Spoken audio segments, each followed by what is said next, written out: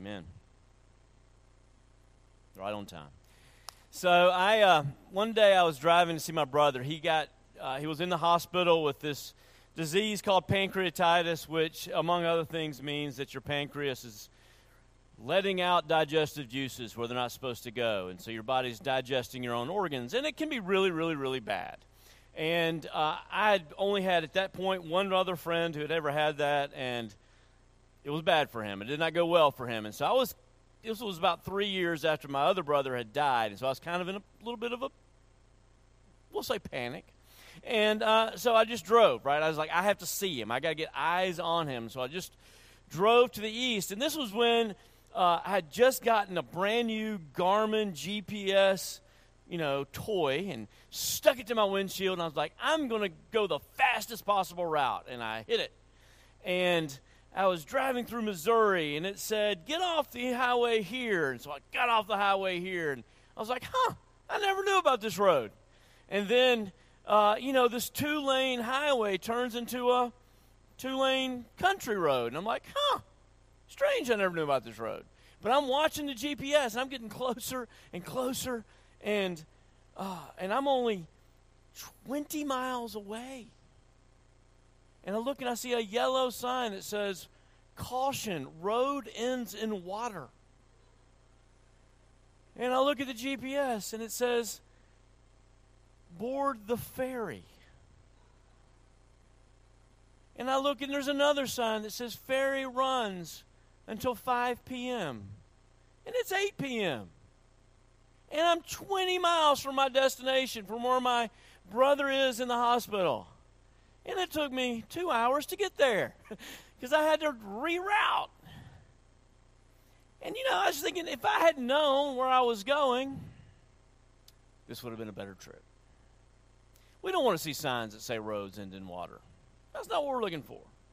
And I want you to be equipped for where the road is going, because as we're finishing up this series on spiritual warfare, I'm very much aware that many of us have been deceived. We have been deceived by well-intentioned people who didn't know the truth.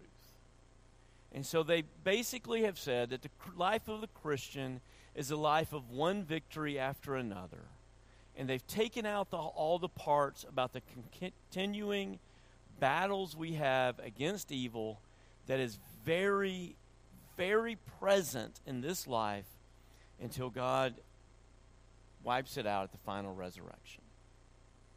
And I don't want you to be deceived by the oncoming river across which there is no ferry. I want you to know what's coming. I want you to be prepared because I have good news for you. You have everything you need. You have everything you need. 1 Peter says, we have everything we need for life and godliness through his great and precious promises in the Lord Jesus. We have everything we need for life and for godliness through his great and precious promises, through the knowledge of him who called us to his own glory and excellence. You got everything you need. One time I was on a trip sitting next to a man who was a little bit older than me, and he'd run a few marathons, and I was trying to make conversation with him. And so I shared with him what I thought was an interesting piece of information. I said, actually, everybody, almost, pretty much all of us, have enough stored up energy to run a marathon if we could just, push through the pain. And he just started laughing. He said, that's the dumbest thing I've ever heard.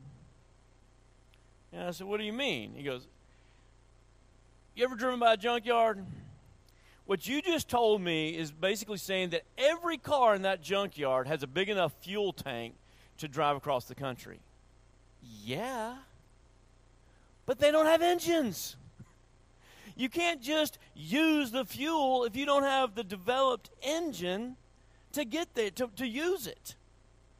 And every one of you have everything you need for life and godliness, but you've got to learn how to use it, and you have to develop the skills and the wisdom to use it. And that's what I want to talk to you about today. How are you going to develop and use the skills to use the power? How are you going to develop the muscles and the skills to use the gifts that God has given you in this present evil age until the day when he brings us home? So let's talk about that as we stand and read this glorious story from Revelation chapter 20. It's a description of life now and what's coming in the near future and how we get through it. Hear the word of the Lord from Revelation chapter 20. Blessed and holy is the one who shares in the first resurrection. Over such the second death has no power, but they will be priests of God and of Christ, and they will reign with him for 1,000 years. And when the 1,000 years are ended, Satan will be released from his prison and will come out to deceive the nations that are at the four corners of the earth, Gog and Magog, to gather them for battle, and their number is like the sand of the sea. And they will come out to deceive the nations. Oh, well, that's in there twice. And they marched up over the broad plain of the earth and surrounded the camp of the saints and the beloved city. But fire came down from heaven and consumed them. And the devil who had deceived them was thrown into the lake of fire and sulfur, where the beast and the false prophet were. And they will be tormented day and night forever and ever. Then I saw a great white throne, and him who was seated on it, and from his presence earth and sky fled away, and no place was found for them. And I saw the dead, great and small, standing before the throne. And books were opened, and then another book was opened, which is the book of life. And the dead were judged by what was written in the books, according to what they had done. And the sea gave up the dead who were in it. Death and Hades gave up the dead who were in them. And they were judged, each one of them, according to what they had done. Then death and Hades were thrown into the lake of fire. This is the second death, the lake of fire. And if anyone's name was not found written in the book of life, he was thrown into the lake of fire. Thus far the reading of God's word. All men are like grass, and all of our glories like the flowers of the field. The grass withers and the flowers fall, but not God's word. God's word stands forever. You may be seated. Through the knowledge of him who has called us, we have everything we need for life and godliness. And we need to grow in our skills and our ability and our wisdom to put those things to use. All right, I want to prepare you. I'm trying to prepare you for life. We are living in this period he described as the 1,000 years. It's not a specific number. Obviously, not even Jesus said he knows the day when he will return. But it's this time between the first and the second resurrection. And those who have experienced the first resurrection are in heaven, and they're reigning over us with Jesus. And we're down here on the earth with evil. And the evil is being pushed back, and it's receding. But it's important to know that it's not going anywhere. It's going to continue. And I know what you're saying. You're saying, but Ricky, you're Mr. Optimistic. You have almost euphoric optimism about the future. Every time people wants to say something like, oh, in the good old days, this or that, you're always the one reminding us that things are way better than they used to be. And they are way better than they used to be. And if you don't believe that, then come, let's talk. But that does not mean that evil's going anywhere. It will persist. But if the church is going to grow from now until the end, how can evil remain? Well, come on, do you know the church? I mean, there's reasons why we're going to deal with evil, and one of them is simply this. It only takes a very small minority to exert a great amount of evil. How many people did it take to pull off the 9/11 attack on the World Trade Center? 20? 40? How many people suffered? How many people's lives were changed forever? How many people did it take to bomb the building in Oklahoma City? 2? How many thousands of people were affected? Evil is going to remain. Minorities are able to exert a great amount of evil. And Satan's work continues primarily through deception, through just the evils of worldliness. You know, Revelation describes this great harlot who's making the nations drunk on her sins and on her wares, and it's the sexual immorality and the greed and the what parades itself as joy is actually all leading to death and destruction, and it blinds our eyes. And the false prophet who's always there, tied to power, tied to violence, but is able to bring people under his influence. So in the name of what they see as religion almost, or not almost, as religion, they think they're serving God by being violent. And honestly, what Revelation 20 seems to be saying, and 2 Thessalonians seems to be saying, is that's actually going to get worse. And now, anybody who's studied the 20th century at all would say it's kind of hard to imagine it's going to get worse, right? I mean, the millions upon millions of deaths in the name of nationalism and socialism and communism and fascism. Like, how can that get worse? And maybe, you know, if we look back and Jesus comes back tomorrow and go, no, that was it. Didn't you see it? And I'll be like, great. But probably not. There's probably at least one more bigger one out there. Evil is going to continue, and we need to not be deceived by it. Evil is going to continue outside the church, pressing in on it. And evil is going to continue within and sometimes in the name of the church. And that's a sad thing that we have to embrace and we have to acknowledge.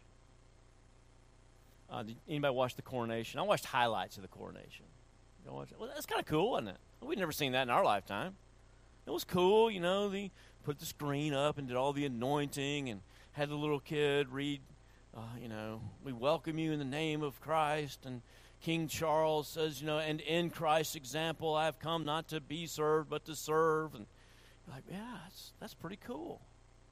And it was cool, but it was also this, I don't know what's the word, conflagration between worldly power and church power. And all this, you know, the beauty and the pomp and the altar there. And I remember I only walked into Westminster once, but seeing the words up on the altar, the nations of this world have become the nations of our Lord and of His Christ, and He will reign forever and ever. And it's glorious and it's beautiful, and I got chills when I saw it. But to see that combined with the earthly King of England, and to look back over history of hundreds of years of colonialism and slavery and the wars that were fought in India and China and the evil things that were done in the name of this empire. Like, how would you feel if someone told you, no, this is the kingdom of Christ? It's painful. Evil done in the name of the church. Evil done by people in the church who are well-meaning but just deceived. I mean, it was a big problem in my life. It was something I had to really deal with. It gave me a great deal of dissonance when I was in my 20s, and I was brought up in this culture that just revered, you know, Confederate generals who loved the Lord, and I would read their journals and their prayers and then take a step back and go, but they were fighting to defend evil.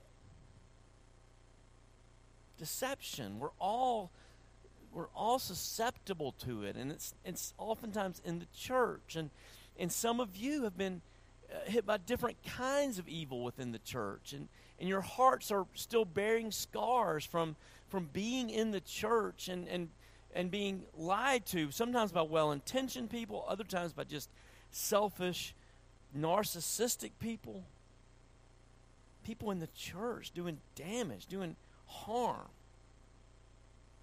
And we acknowledge that. It's one of the reasons the Lord called me to Tulsa. I wanted to come here because I feel like one of the special, I don't know what you call it, distinctives of my ministry is an ability to empathize and apply the gospel to people who've been hurt by the church. And there's a lot of people in this town who have. And we have to acknowledge that Satan isn't going anywhere, that he is here and he is within the church oftentimes. But the good news is that the true church will prevail. The true church will prevail. The true church is going to use all of Satan's tools against him and will prevail. For those of you who shudder at the thought of the church, it's a sign of the power. It should be a symbol of the power of the gospel, the power of the true gospel in Christ, that you're still here. You're still here. Because the gospel's true. Because Jesus is real. I mean, there are Christians in China and in India, despite the evils done by the British Empire, because the gospel's true. And it's real, and it can't be hidden even by Satan's lies. There are true Christians among the African Americans in America and throughout the South, because the gospel is true. Despite the evils of slavery, it's nothing Satan can do can overpower the work of the gospel. And it's fascinating. It's fun to just sit around and tell the stories and remind each other. I was talking to my kids yesterday, and we were talking about some games, computers. And I made the comment. I said, you know what's hilarious to me is that the only reason the internet is what it is today is because of pornography. I mean, for the first 10 years that we had an internet, the only way that anybody made money off of it was through porn, and they made enough money to build what we now call the World Wide Web. And through that World Wide Web, the gospel is now going to every nation in the world. God using what Satan intended for evil. The only way the internet got built in Africa was because the amount of money people were making with the Nigerian scam, frankly.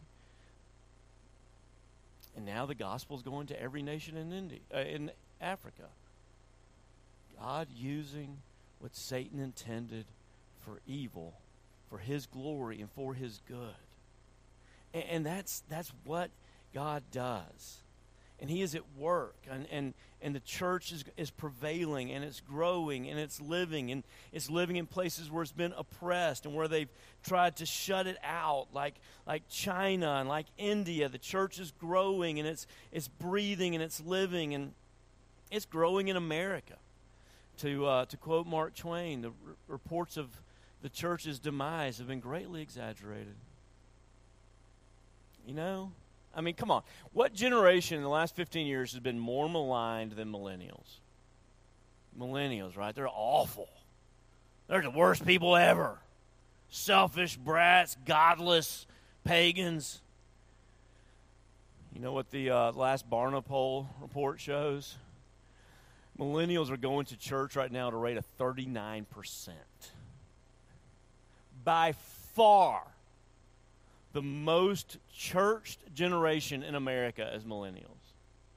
The smallest church, the least churched generation right now is boomers, which is hilarious to me.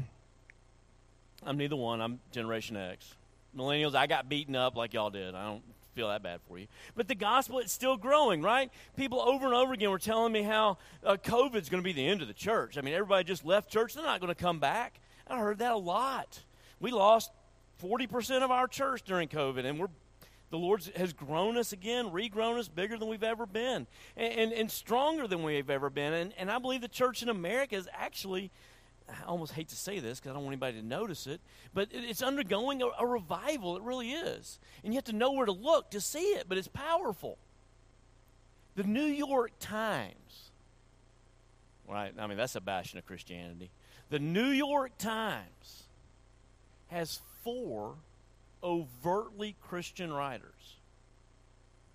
Now, there's only one of two things. Either they're trying this sneaky, subversive way of influencing American culture, or they're greedy and smart enough to figure out there's a lot of Christians out there who want to read these people. The New York Times. That's amazing. The most popular comedian in the country right now, Nate Bargatze filled up Nashville's arena, the biggest crowd that's ever assembled in the Nashville arena. He's coming to BOK Center in September, and the ticket prices are just absolutely ridiculous. Overt Christian. I mean, he has a podcast every week where he talks about what he learned in church that day.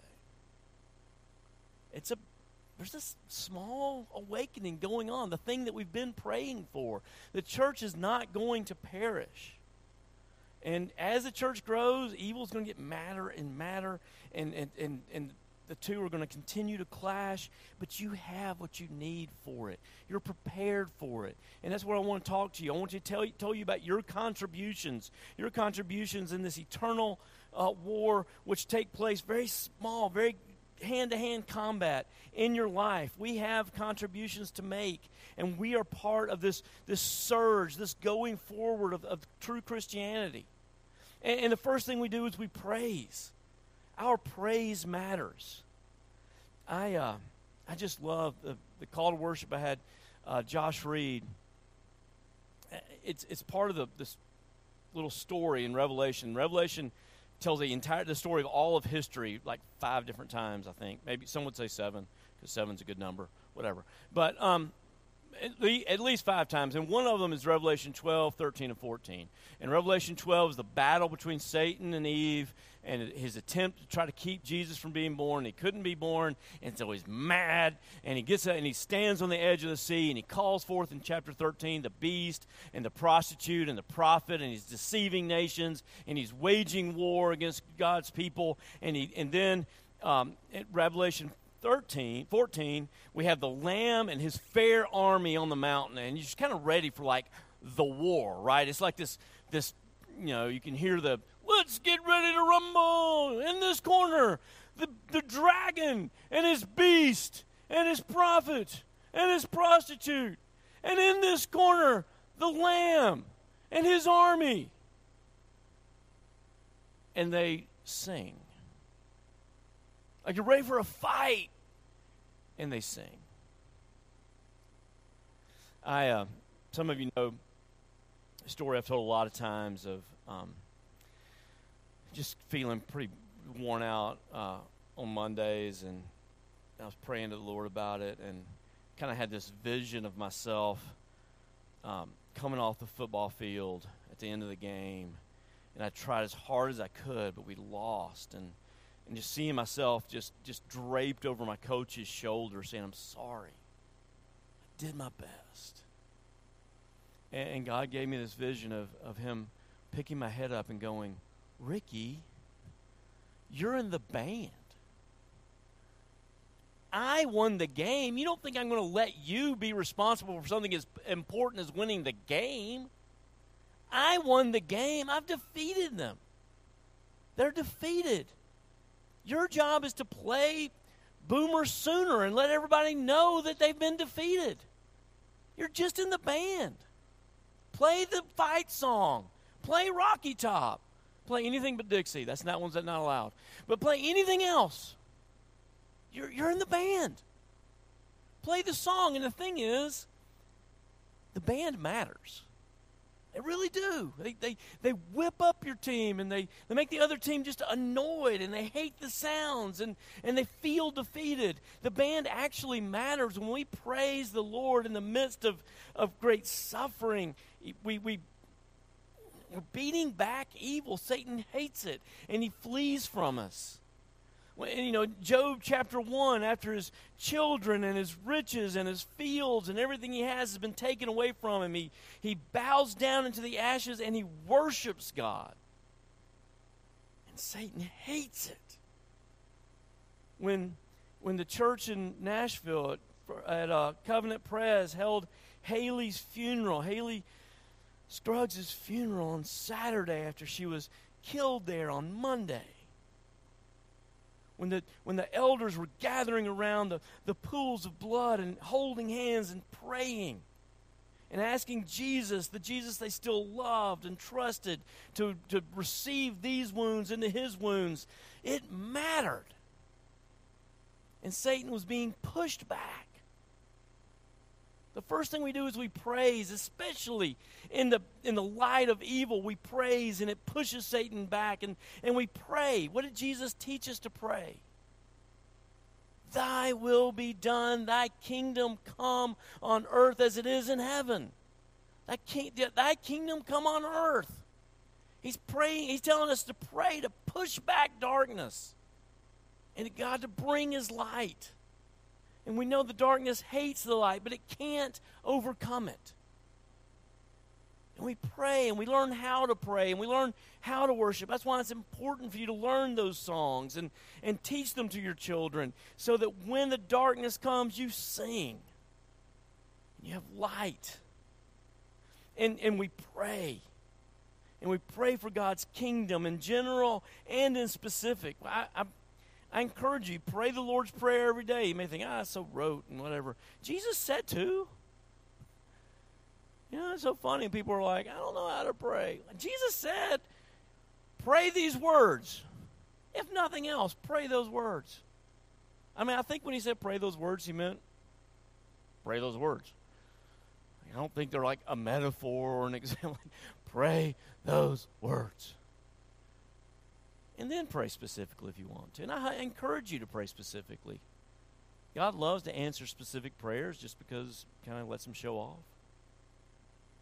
And he loves you. And you know, one of the most convicting questions I've ever been asked is, if God answered every prayer exactly how you prayed it. If he said, hey, this is your prayer list this week, I've been keeping it. I'm going to give you everything you wrote on this list, you're getting it. Would anybody else's life be better? Would anybody else be in heaven outside of your family?